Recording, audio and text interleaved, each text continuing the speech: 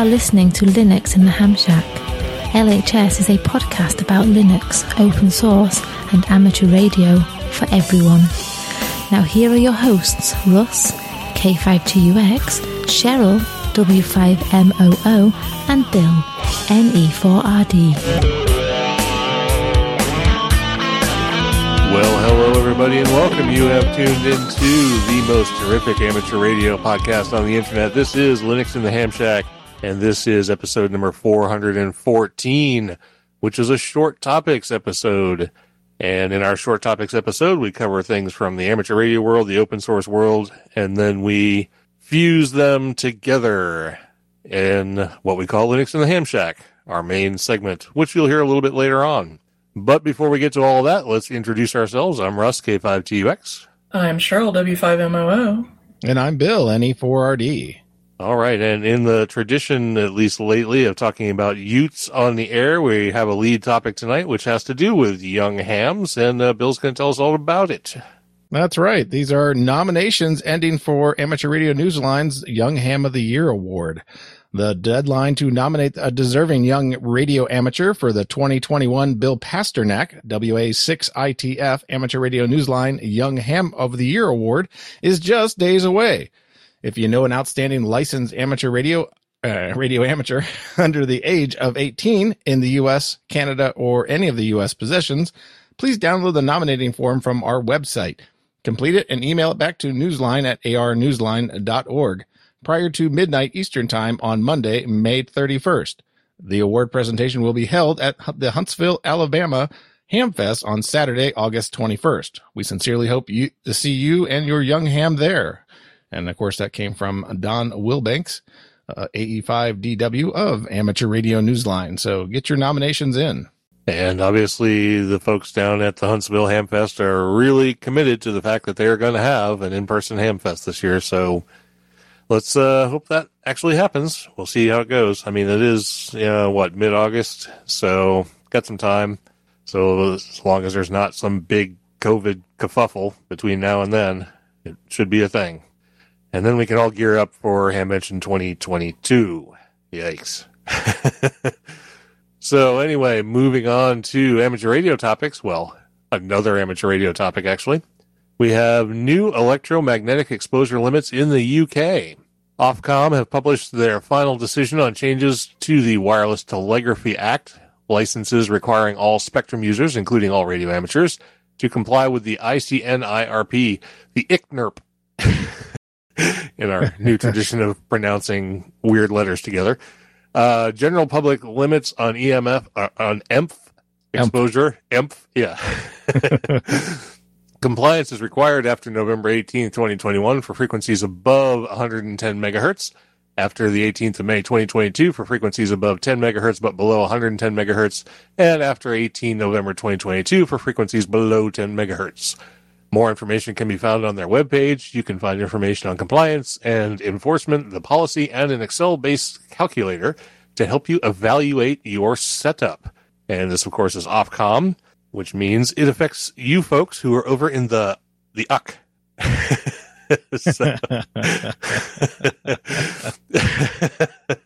So yeah, Ofcom and the RSGB are where this came from, and you can find more info on the stories, the original stories, which will be linked in the show notes. So check that out and be aware of this going forward over there in the United Kingdom. Let's see. Let's get Cheryl in here to read this thing about the FCC. Okay, so our next little topic here is amateurs' email addresses will stay private, according to the FCC.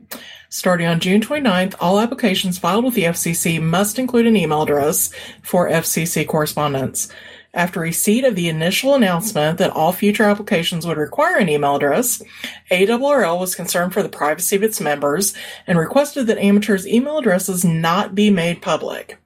This week, the FCC agreed, stating in an email to ARRL Council that it will continue to mask amateurs' email addresses from public view in the universal licensing system. The FCC will use the email address supplied by amateurs to correspond with applicants, including to send a link to the official electronic copy of the license when an application is granted. And this information came from the ARRL. Well, the information came from the FCC. Well, it was reported. It was reported, right? Yeah, and that's where we got the information from, was the ARRL. So. Right, absolutely. ARRL, almost as good as Southgate at creating news. Oh, yeah. So, all right, very good. So they're going to keep the email addresses obfuscated in the database. That's good. Of course, you just go on to QRZ.com and you can see all the email addresses you want. Don't you have to log in order to see it, though? Yes. Yeah, but you have to but log in. it's Yeah. free login. So, I mean, how's it, Well, but you can't as just somebody going out trolling for email addresses. I think you actually have to have a call sign. Yeah, approved. you have to log in to QRZ, right? Which I don't know. I mean, has anyone tried to fake logging into QRZ? I'm sure they have, right? No, I haven't. So. Well, no, not you. Well, would anybody that listens to us go, I should try to fake log in, even though I've got a license? Let's create a fake login over there, QRZ. Yeah, and off goes Bill. Yeah, and scrape the database and get all those email addresses right and put them into our mailing list. Right, most people that are listed as ARRL members have, of course, their call sign at ARRL.net as their email address, so they can feel free to spam away. And whether or not they actually read that address, that's a different story. So, because I sure don't read mine. Maybe I should. Maybe there's something actually in there. I don't know. There's a forward. It's a forward. It's not a real email address. Yeah, I was going to say. Oh, okay. I so, yeah, no. That's how up to date I am on the ARRL. The ARRL, yeah. And the old. So speaking of acronyms, Bill's going to tell us about ROARS. ROARS. Yeah, I found this a local story, figure from a different news source, and this proclaims that May is ROARS month. Ham radio operators in Ramona are being recognized for their dedication to emergency communications by the County Board of Supervisors, who proclaimed May as Ramona Outback Amateur Radio Society, or ROARS, month. The honor presented by Supervisor Joel Anderson describes how ROARS was founded in 1989 by the then president of the Ramona Municipal Water District and then chief of the Ramona Fire Department. The two were concerned that Ramona could not rely on outside assistance during regional disaster and depended on radio repeaters and telephone systems, which could potentially fail. The two agencies decided amateur radio operators were needed for local emergency communications, and in September of 1990, ROARS was incorporated. ROARS still maintains emergency communications skills with local self-contained solar-powered fixed and mobile radio systems and has training and regular practice. The proclamation states, I don't know why that was so hard to say. ROARS has a quote, ROARS has expanded beyond these capabilities to provide Ramona with additional community benefits and education in the world of technology and radio communication, unquote, the document states. ROARS President Steve Stipp said that the club members were more than a little touched by the month-long dedication to their group. And this came from the Ramona Sentinel. So there you go. A totally different news source for amateur radio today. Oh, very good. It's always nice when you can find new places to get stories from that haven't been co-opted by Southgate. So, yes, that's right. The cat's out of the bag now. So that's the last story you'll get from them. All right. So that's it for our straight up amateur radio topics for tonight. So let's move on over to open source. And I did see the email come in about this one. So I think, Bill, you might have some editorializing to do on this, but I'll read the story first. Cause I know you've been following Reddit. Cause that's what you do. Yes. First open source topic, Freenode no longer community run. Staff moves to Libera Chat or Libra Chat, probably. Something like that. Why this is important, : Freenode is an IRC network that hosts chat rooms for large parts of the open source community. Yes, and we use it, actually. It's difficult to overstate its importance, even though IRC is no longer en vogue. It's not? I thought IRC was truly vogue. There are some people who do nothing but IRC and swear they will never use anything else. Screw all that Matrix and Discord and whatever other ones are. What happened? Freenode had lasted decades on a fairly informal organization. Servers are provided by volunteers or sponsors. Freenode is not a company. No staff is paid. At some point, a Freenode limited company was founded which, for example, managed conferences. Aside from holding the freenode.net domain name, it had no involvement. Recently, the owner of this company started to make legal threats against the actual volunteer staff. Staff is folding and is currently in the process of migrating their service to the newly founded Libra Chat. Don't know if there's a future for Freenode, but we'll see.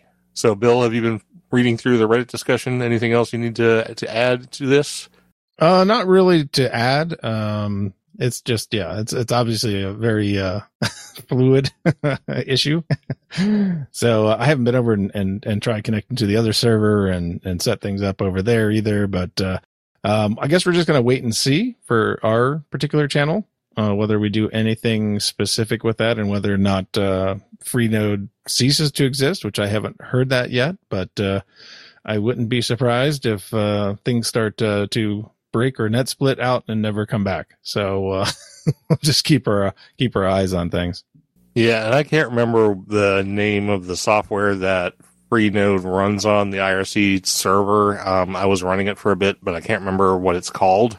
And I don't know if Libra Chat is using the same software, so it'll just be a different network of the same kind of servers, or if it would be something completely different. So yeah, and it's I guess is it Libera Chat?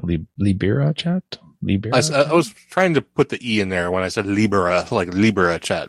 Yeah, Libera, I don't know if it's supposed to be Libera.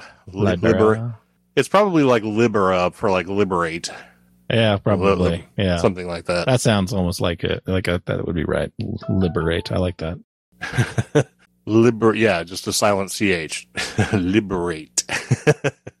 All right. So anyway, we'll keep everybody abreast on that. And if something changes where our hosting of the Octothorpe LHS podcast channel goes somewhere else, we'll, of course, make sure everybody's aware of that. So, Cheryl, you want to read the story about System 76? Sure. Okay, cool. Okay. So, there is a new open source keyboard from System 76 called Launch. It is their first product compatible with Linux, Windows, and Mac OS. And keeping with their ethos, design files are readily available for anyone to view, learn from, and modify. The accompanying software configurator has also been made public. Launch's firmware is based on open source QMK firmware. Updates can only be initiated by the user and are available through POP, OS firmware settings, and LVFS. When your firmware is updated, your keyboard LEDs will flash unlocked, notifying you that the firmware is being changed. Launch features a chassis milled out of solid block of aluminum, as well as custom PCB, which is a printed circuit board. It's designed, engineered, and manufactured in Denver by a team of very particular keyboard nerds. After testing various configurations, they enjoyed and approved the final product unanimously. And this information came from System 76. Straight from the horse's mouth. Excellent. So if you want an expensive keyboard. which I don't. I have so many keyboards here, I can't even imagine having another one. But yeah, I don't know. It sounds kind of fun. It's a $285 keyboard. But, holy smoke. But for those that appreciate a good mechanical style keyboard, it definitely is going to feel quite nice and probably satisfy even the hardest connoisseurs need for the clicky in their keyboard. Yeah, I do like a clicky keyboard, but I'm weird that way. All right, and since Bill is going to probably prattle on a little bit in the Linux and the Ham Shack segment, I'm going to go ahead and read this one, and it also sort of applies to me because I actually use a CPAP. So our last story in the open source world is why sleep apnea patients rely on a CPAP machine hacker. An Australian hacker has spent thousands of hours hacking the DRM that medical devices manufacturers put on CPAP machines to create a free tool that lets patients modify their treatment. You know, I see why someone might want to do this, but it's not necessarily a good idea to just randomly change your sleep apnea settings. I mean, I think you could really do some damage to yourself. But that being said, the free, open source, and definitely not FDA-approved piece of software is a product of thousands of hours of hacking and development by a lone Australian developer named Mark Watkins, who has helped thousands of sleep apnea patients take back control of their treatment from overburdened and underinvested doctors. I wonder if that's an issue in Australia. I haven't really socialized noticed it medicine, right? Ration medicine. That's probably where they have to wait, 6 months for them to get an update on their software. Yeah, could very well be. The software gives patients access to the sleep data that is already being generated by their CPAP machines, but generally remains inaccessible, hidden by proprietary data formats that can only be read by authorized users, i.e. doctors, on proprietary pieces of software that patients often can't buy or download. Sleepyhead and community-run forums, wow, there's a word, forums like CPAPtalk.com and apneaboard.com have allowed patients to circumvent medical device manufacturers who would prefer that the software not exist at all. Of course, because then they can't make money. You just went through something where your CPAP had to be modified by a medical professional to get testing information for you. It would have been nice for you to have been able to see what it said. Yeah. Well, I sort of can because it's part of my medical record, so I just have to ask for the record. But right, but you could have been able to call the doctor up instead of having to wait a week for them to get around to getting you the equipment to blah blah blah blah blah. You could have called the doctor up and said, "By the way, my CPAP is saying blah blah. What should I do?" Instead of having to rely on somebody to come and modify your CPAP in order to get the readings.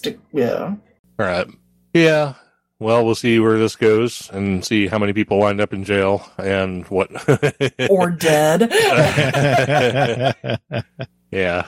Anyway, very cool story. So that's the end of open source for tonight. Well, not open source completely, but open source specific. And so we'll move into Linux in the Ham Shack. And Bill is going to follow up on our deep dive from last week, which was about WFView. We had a good interview with the developers over there at the WFView team. And Bill has a radio, an IC7300, that is compatible with that project. And apparently did some investigation into it. So tell us all about it. Yeah, so I was playing around with my toy laptop and that had Garuda on it that I couldn't get working. And I'm like, well, maybe it's just the install. I did something wrong or something like that. So I said, screw it. I'll put Ubuntu on there because it's a toy anyway. It doesn't have anything on there except for whatever I put on there. So yeah, I put a Ubuntu 2104 on there. Installed the software per the instructions, and of course it came up exactly the same way it did in Garuda and did not connect to the radio. So I was like, darn it. So I started playing around with the baud settings, and I realized that I had the Rig USB controller set at 19.2. And so as soon as I set the software at 19.2, all of a sudden, boom, I got the rig control stuff was all popping there. And then I'm like, well, let me look at the manual. Oh boy. Oh, I need to have that set at 115.2 or whatever. 115.200 for the waterfall to come through. So I changed it on the rig, restarted the software, and lo and behold, boom, waterfall. And I was like, oh, okay. So this is neat. So then I started playing around with it, and I was quite amazed with how fast the readout of the rig was being brought back and forth to the display. It was literally instant. You couldn't tell any difference whatsoever between spinning the dial or changing the frequency from the little mini dial you get on the interface that we talked about.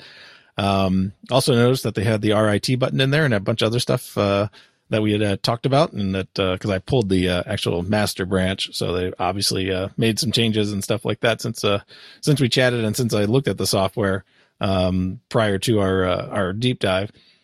So I got it all working, and I didn't try sitting it into server mode or anything else like that. I didn't quite get that far into the project, but was pleasantly surprised that everything was working as intended, with no errors being thrown out or anything else from the log.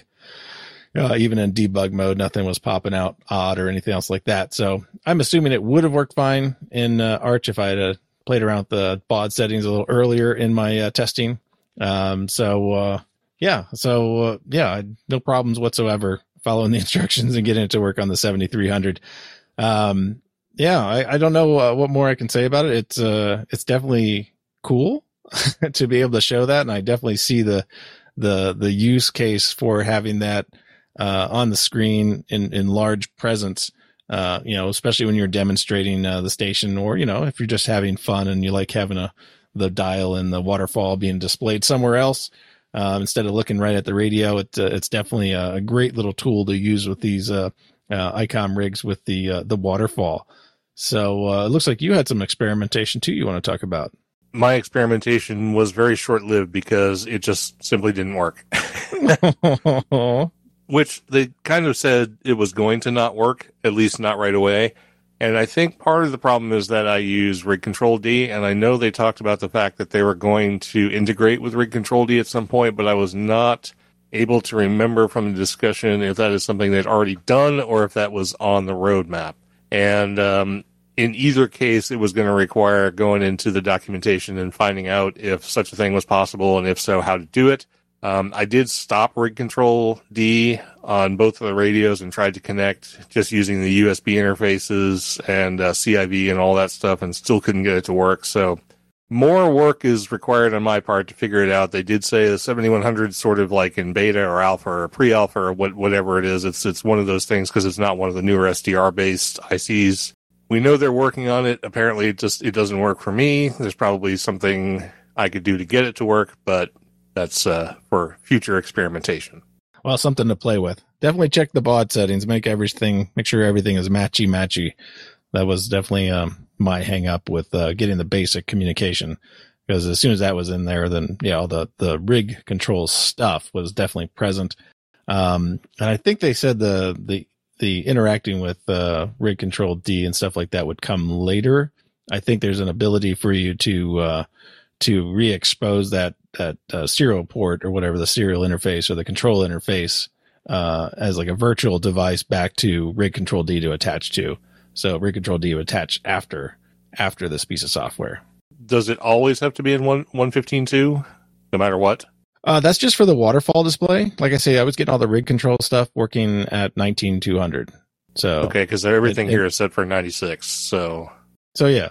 So as long as the rig's set for 96 and the software set for 9600, it should pass the CIV stuff minimally. I don't remember seeing a place to set the baud settings, so I'm going to have to go back in there and look at that. Obviously, that could be a problem. Yeah, there's a drop down right by the port selection. Okay, yeah, where it says like auto and stuff like that. Yeah. So I noticed that kind of shifted around because I think that baud rate was in the next line, and now it's in the same line, at least in the interface right now. So it definitely has an impact on that USB connecting.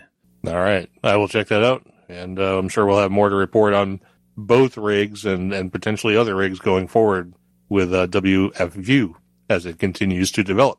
So tell us about how you've fallen into and rapidly back out of love with Pipewire. If running WFView on Fedora and watching it segfault every time wasn't enough. I was trying to work a 6-meter opening today. And I noticed that I wasn't getting any output to my SCU17, which is the rig interface I have for audio for my FT450D. And I thought something was amiss, and I started messing around with the volume settings that I had set down because the SCU17 kind of sucks. Not as good as a signal link for this particular use. I jacked it all the way up, and sure enough, I was still not getting any audio to the device. So I was like, oh, okay, well, maybe there's an update or something like that, and maybe just it's gone wonky. So I killed everything, did a DNF update. Of course, there were some Pipewire packages in there, and it still doesn't work. So so I missed the 6-meter opening.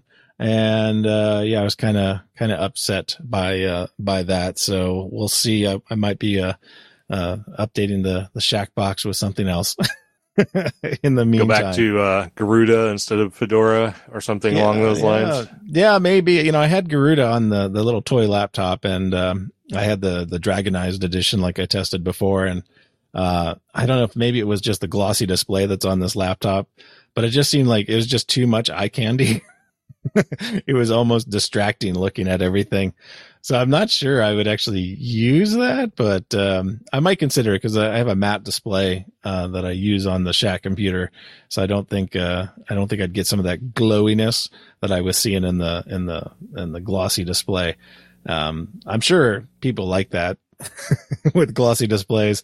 It just seemed like a bit much for my eyes to look through and go through all the data and stuff like that. So yeah, we'll see. I'll keep you all updated when I do that. It probably will be this week, possibly this weekend.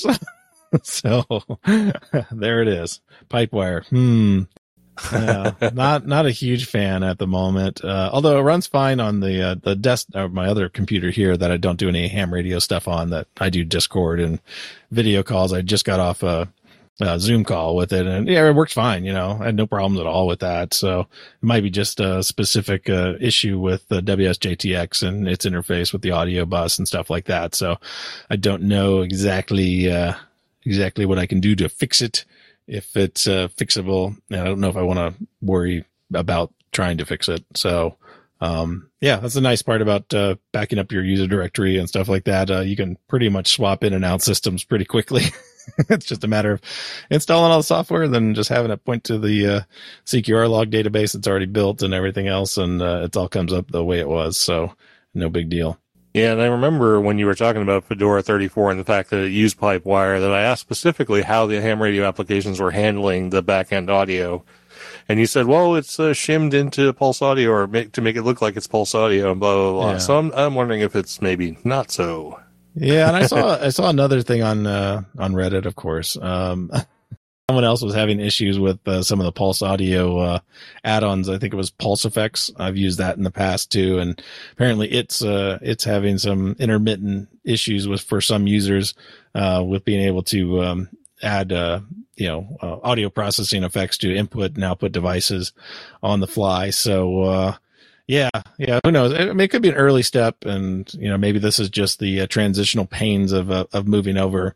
But I'll still keep it on the main laptop here and kind of keep track of it, and who knows, maybe it'll smooth out the rough edges. Pretty cool. And I just threw in here that I wanted to talk for maybe 30 seconds about JS8 call. Instead of having my computer during the day just kind of sitting on FT8 and hitting a contact or two just as they sort of pop up on my screen, I figured I would just have JS8 call open instead after I finally got it working and actually understanding where my rigs were and rig control and getting all of that put together. I've sent out a couple of like heartbeat pulses and got responses back, so it's in that sense it's a little like a beacon and stuff like that. And I've watched a few people have some conversations on JS8 call, but there's just so little traffic on JS8 call, and he said when we talked to him that 20 and 40 meters are kind of where it's at, so that's where I was sitting, and there's barely enough communication going on there for me to even want to keep it going, I guess. I mean, part of the problem is I'm at work and I don't necessarily want to be having a full-blown QSO while I'm working, but I don't know. It's the whole thing seems a little bit cumbersome to me, and I kind of want to like it, but I've got some more work to do to get there, I guess. I'm gonna keep plugging away at it. I want JS8 call to be a part of my Linux and ham radio experience and all that, but it just hasn't been particularly exciting so far. So I guess I got more work to do to make something out of it. But at least I did get it working, and it works well. And tweaked a few of the settings and stuff to make it sort of fit the way I work on the air and stuff. So getting the software up and going wasn't that big a deal. I just got to get to the point where I actually enjoy the mode. So we'll see how long that takes. You had issues too with your dual rig setup, didn't you, at one point? Yeah, for some reason I wasn't able to select between I wasn't able to get it to properly connect to the rig control daemons, but I don't remember if I just bypassed that and went straight to the USB ports or if I actually got it to work the way it's supposed to. But whichever thing I did, it's working. So I think I actually got it to connect to rig control D. I think it was basically just an issue where I had to reboot because something was just munged or whatever. And after the reboot, it was fine. So sounds like Windows. Yeah, Linux is becoming more like Windows every day. Oh no. The end is near. Yeah, it's been near for a while. What are we, like 2 minutes to midnight or something? The doomsday clock is ticking. The doomsday clock, yeah. Don't know where that's at. A bunch of eggheads stand in front of a fake clock and say, "Oh, it's 6 minutes to midnight," whatever. But yeah, well, when we aren't around for them to report on where the clock is, that's the problem. I think that's all I've got for tonight. That's the end of our short topics and our short little editorializations and discussions about various things. So that means it's time to bring Cheryl back in here and run down through the social media roundup. Alrighty then. So this time for our Patreons, we have Jim Lawson, Patrick Ang, Douglas Schock, Eric Guth, Brandon Rozek, John Spriggs, Robert Lewis, Robert Pitts, Douglas Redder, David Jakeway, Darren King, Cubicle Nate, Erna Costales, Samuel Vimes, Peter Caffrey, Richard Gordon, Paul Griffith, Jonas Rulo, Donald Gover, Herb Garcia, Steve Sainer, Steve Metcalf, William Heckelman, Randolph Smith, and Andy Webster. For our subscriptions, we have Chris DeLuca, Andy Cowley, Chris Muller, Carl Backus, Isaac Gear, Thomas Foy, Michael Burdack, Kevin Ivey, Tony Coberly, Ronald Ike, Johnny Kinsey, Peter Spots, Fred Cole, Bill Piotr, Jeffrey Boris, I'm getting ahead of myself, Robert Halliday, Wayne Hill, John Clark, Steve Hepler, Michael Jopling, Roger Pereira, Howard Dittmer, Todd Bowers, Michael Carey, A. Taylor, Dylan Engel, Jim McKenzie, Bill Collins, Robert Black, Darren King, Randolph Smith, Robert Yerke, Steve Biella, Alan Wilson, Mark Farrell, and Jeff Zimmerman. On Facebook, we have Dan Murphy, Carmelo Luca Costa, Grant Fritz, and Mike Farmer.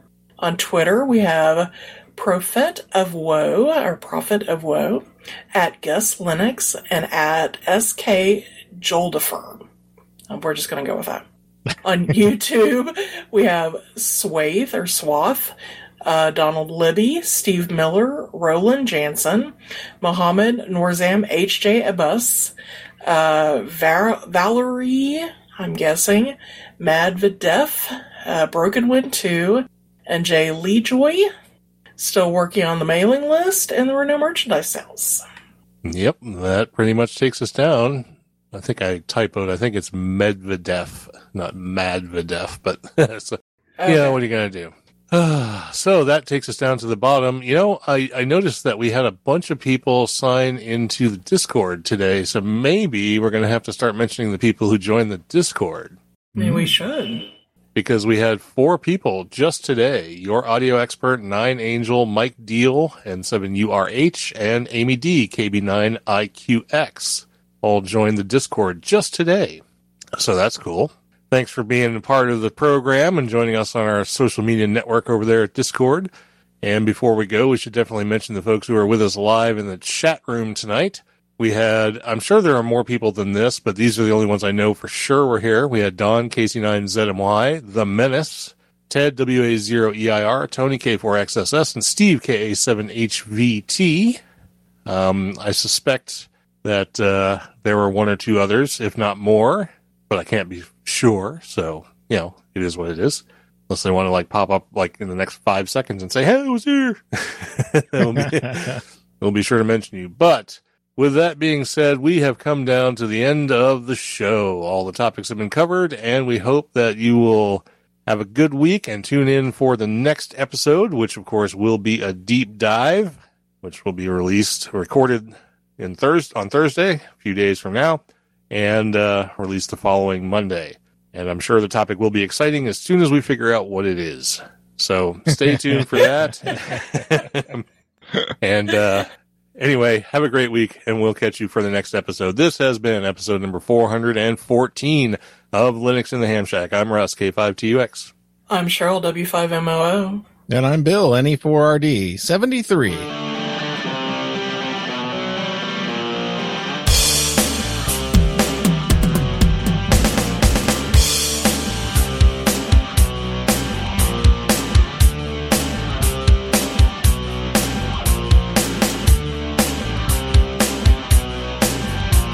Thank you for listening to this episode of Linux in the Ham Shack. LHS is a community-sponsored podcast. The show is recorded live every Thursday at 8 p.m. Central Time, ± QRL. Connect to the live stream at url.bcts.info/LHS Live. Our website is located at lhspodcast.info. You can support the podcast by visiting the LHS Patreon page at patreon.com/LHS Podcast or by using the contribute list on the homepage. Get in touch via social media. We have a presence on Discord, Facebook, IRC, Twitter and YouTube. Our IRC channel is #LHS Podcast on the Freenode network, and the Discord invite link is url.bcts.info/Discord. You can also drop us an email at info@lhspodcast.info or leave us a voicemail at 1-909-LHS-SHOW. That's 1-909-547-7469.